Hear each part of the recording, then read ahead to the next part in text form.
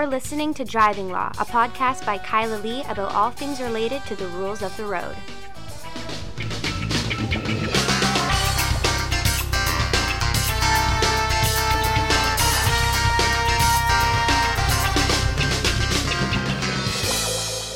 Hello, and welcome to another episode of Driving Law. I am Kyla Lee at Acumen Law, and with me, remotely again, my co-host, Paul Doroshenko. So much more fun when we're in the office together doing this. I mean, it is and it isn't. We're less likely to be barked at by Wrigley in this situation. That's true, but it's also useful that I can see you and you can wave at me when I'm talking too much. That's true. And can't do that when we do it remotely because the quality of the recording isn't so good, so we don't have video going. Yes. So. But that's the way it goes. 6 of one, half a dozen of the other.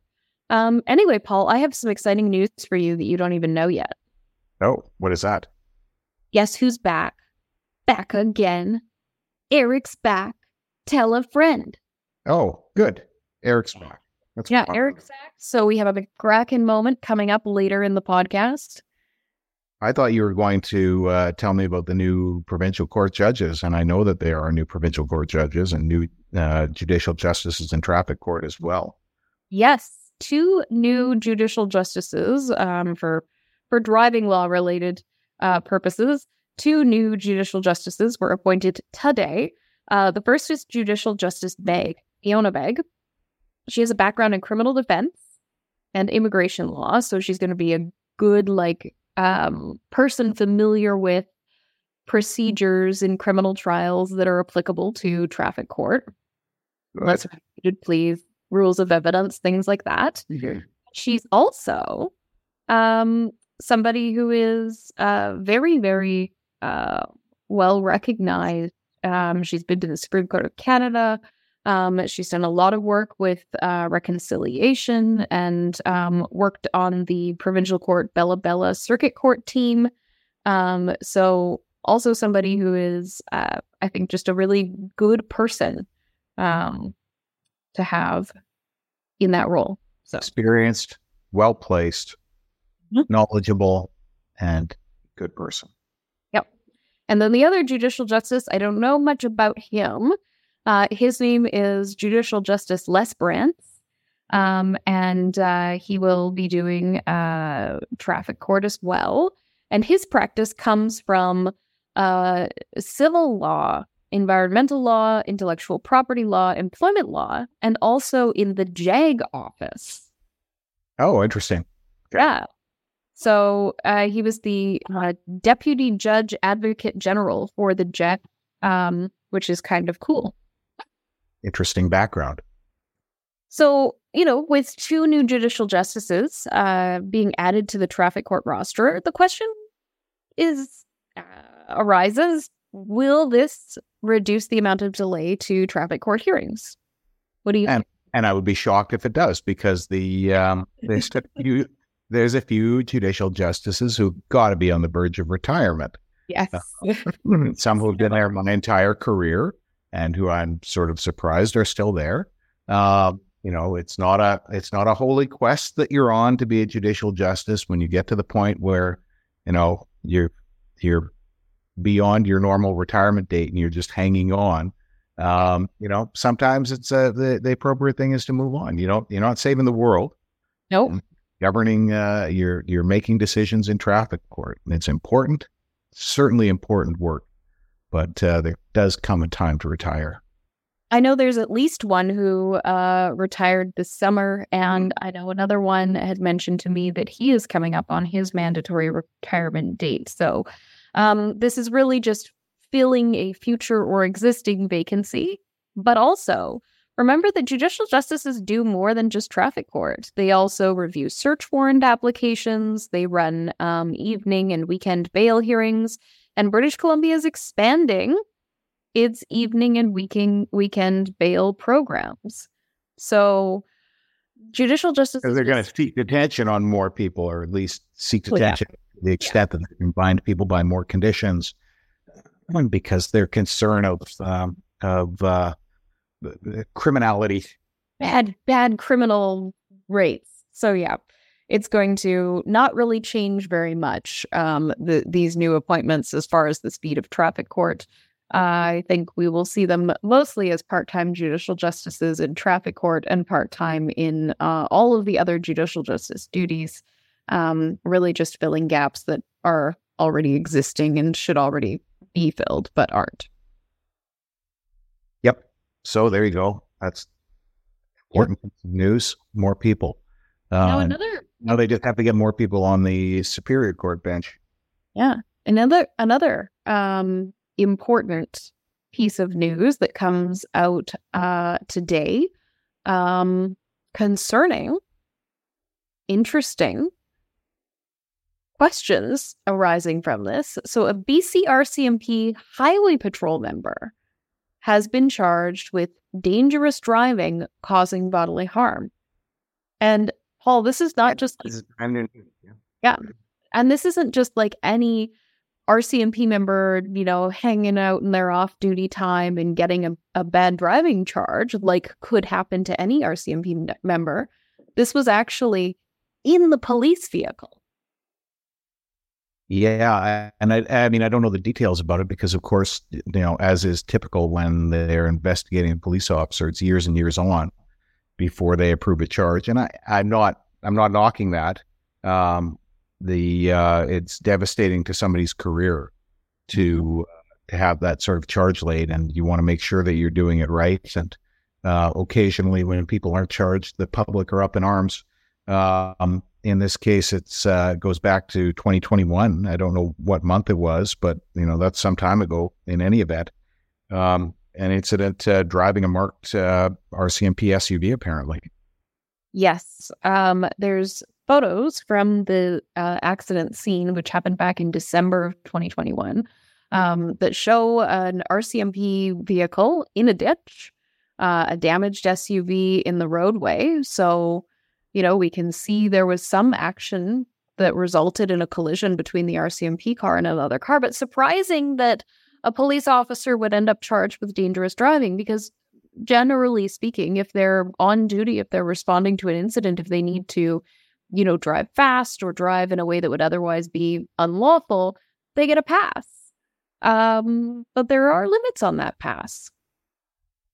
Yeah, well, apparently, I mean, we do know that there are limits on that pass. It's got to be, it's still got to be taking into account all of the conditions and the pressing need, I guess.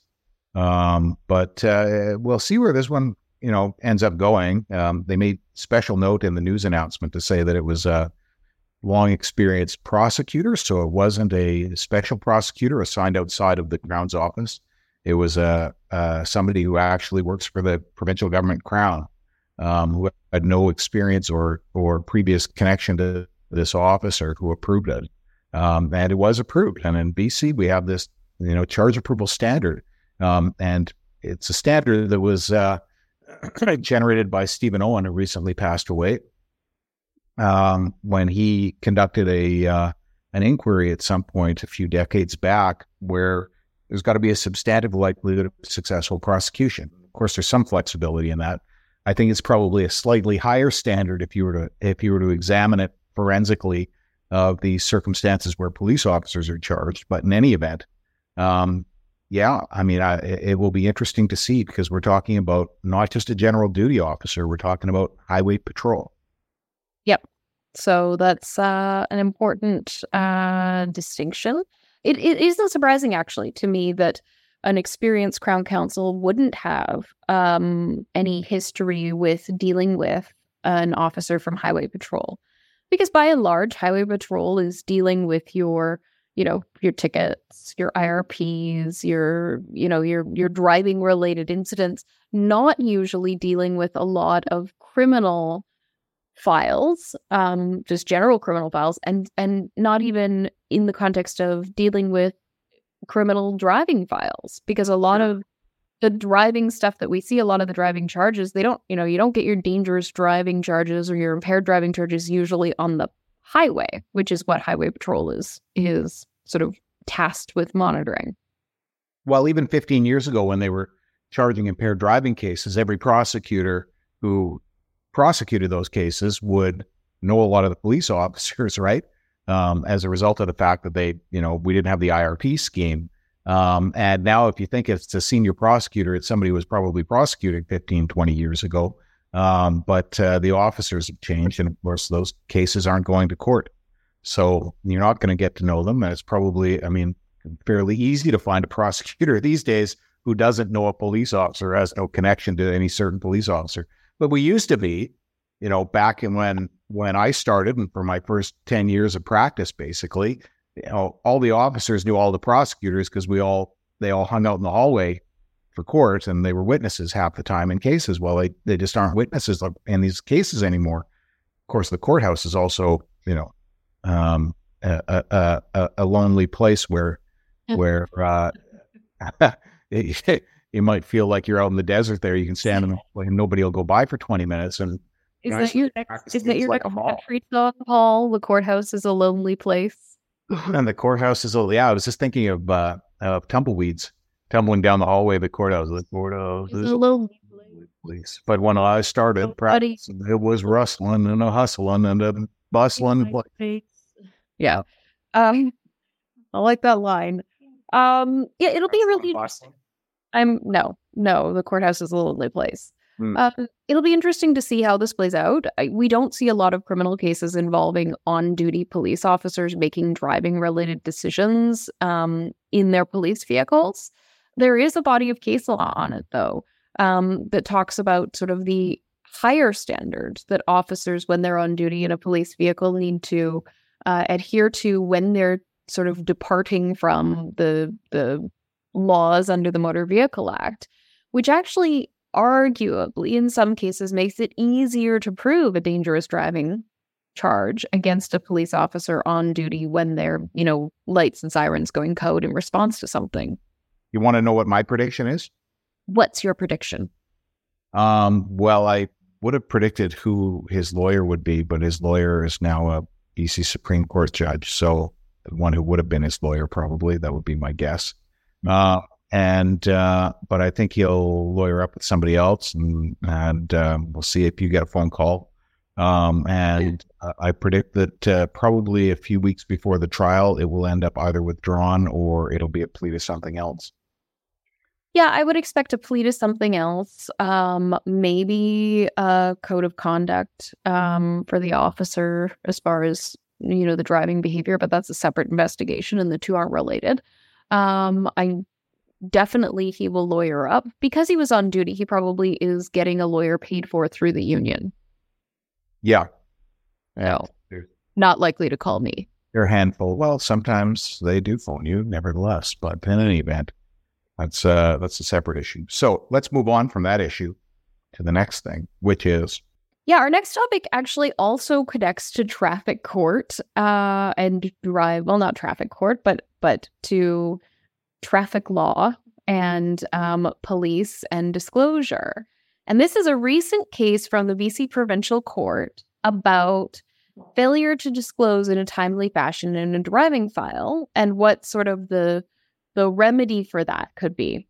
So this is a case where Mr. Scott, it's a case of Rexon Scott. Mr. Scott was driving in Langford, and he gets in this road rage incident, allegedly. So as the Crown case goes, he swerves his vehicle around the complainant, brakes to a sudden stop to force her to stop, gets out, berates her, and then tears the handle off the door of her vehicle before fleeing the scene. So he's charged with mischief, dangerous driving, and uttering threats. Relatively straightforward, seemingly, set of facts. But straightforward yet upsetting. Yeah, well, yeah. I mean, but it's like your classic road rage incident. But there was an issue with disclosure in the case. So there's going to be a bunch of police witnesses. And one of the issues in this case, because Mr. Scott is alleged to have driven off, is whether or not he was actually the person who committed this act. And in order to prove that it was him, the Crown is calling 2 police officers to testify, saying, we dealt with him previously, we recognize him, essentially calling recognition evidence. And we're able to identify him from like the dash cam video that was obtained in the case. That's interesting. That's always just in way of approaching it. Yeah. I mean, recognition evidence is admissible, but when I was, and I don't know why it wouldn't be. When I was assaulted after I had my first vaccination in the parking lot of Metrotown Mall, I had a photograph of the guy who assaulted me, and I sent it to the RCMP, and they said, we'll circulate it around here and see if we can figure out who it is. And they never did. But, if they did, that would be sufficient to connect it. This is the person. Yeah, this is the guy. Yeah. That's how it happens. But the defense in this case requested that Crown Counsel provide information related to the previous interactions that these two police officers had. Essentially, give me the police report so that I can look at whether or not they had a sufficient interaction with him to be able to identify him, how they determined that he was Mr. Scott in those circumstances, what opportunity did they have to make observations of him and ID him previously. Yeah, that's a smart disclosure request. Yeah. And what do you think Crown did? Nothing. Exactly. Like so many disclosure requests, Crown did nothing. Did not send the material over until very shortly before the trial. And so the defense said, well, hold up. We requested this right away. We need an adjournment of the trial. And the Crown said, well, if we adjourn the trial, there's going to be a Jordan problem, so we're opposed to an adjournment. And in the end, the judge adjourned the trial, which will probably result in the charge being stayed because Jordan, and put the blame on Crown Counsel. And they said, paragraph 12, and I think this is so useful to so many cases. In this case, 3 things ought to have been obvious to Crown Counsel before the information was sworn. So like going back to that Stephen Owen thing, when they make the decision to prove the case, they need to know that there's a substantial likelihood of conviction, which means they have to review the evidence before the information was sworn. 1, identification of Mr. Scott as the individual involved in the incident would be the most important and challenging issue at the trial. 2, the details of the officer's previous encounters with Mr. Scott would be of critical importance in assessing the strength of their identification evidence. And 3, defense counsel was entitled to full particulars of the previous encounters. Absolutely. One question which Crown Counsel are obliged to assess before authorizing a prosecution is whether there is a reasonable prospect of conviction. In order to reach such a conclusion on the subject of that case, it would be necessary to review the particulars of the identifying officer's previous encounters with Mr. Scott. Crown Counsel ought to have been in possession of and to have carefully considered those particulars before they authorized the swearing of the information. So, that's the angle. That's right? Yeah.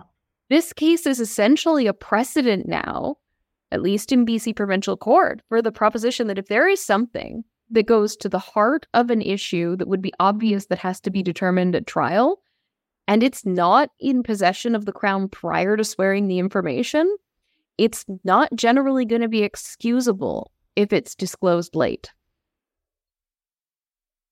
There's lots of implications. That's one of the implications of this. The expectation to look at that other evidence, even in circumstances where you have strong evidence. Yep.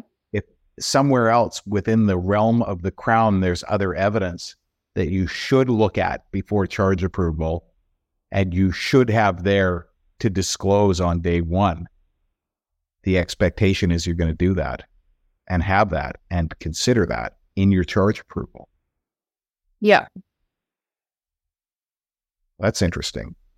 It also imports the charge approval standard into the considerations for disclosure and delay. So our charge approval standard is not written into law, right? That's a government policy created by following an inquiry that Crown Counsel have followed and abided by for 2 decades, at least. And that's when I remember it like showing up in the manuals that I was getting. It was back in around 2000. And now it's basically taking the position of being a legal obligation rather than a policy. Yeah. Super interesting angle. And one I think that like we can use a lot, because you use a lot because you make these disclosure requests for things that I think are obvious that they don't provide, that I'd never considered before, but when you ask them, it makes perfect sense. And I think what happens very often is the Crown get it. They see the letter from you. They think, oh God, a letter from Kyla Lee asking for disclosure. And there's a little bit of, anger and frustration. Why didn't she just plead her client guilty like everybody else? I put it in parentheses, but I suspect there's lots of people who are overwhelmed by the evidence and they think that they're not going to succeed, whereas you are not overwhelmed by the evidence and you read it closely. But the point is that I think they get it and they are overwhelmed by your request and don't act. And, this is the failure to act right there. Yep. Well, I mean, oftentimes, right? Like I'm making my request in 99 out of 100 cases. I'm making my request before trial dates are even scheduled. So a very early stage, then we're having the pretrial conference. I'm raising it at the pretrial conference. It's still outstanding disclosure. And I'm giving them a timeline. I'm saying, get it to be 30 days before trial. But usually it's like, it's pre-arraignment that you do that, then pre-trial conference that you do that. And half the time, you're 2 days before the trial and they get you part of it.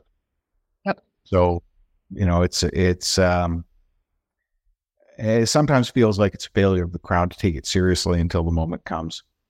Well, I think it's because, defense counsel don't push back on it enough. We don't, we go, oh, well, whatever, I can deal with this new evidence. Maybe you can, but if you had more time to sit and think about the implications and plan what you're going to do with it, maybe you would take a different strategy. Exactly. I agree 100%.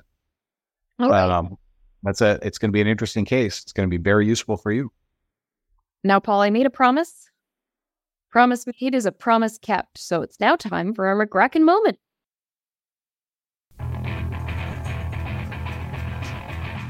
Ladies and gentlemen, let loose the law and justice Kraken, Eric McGracken!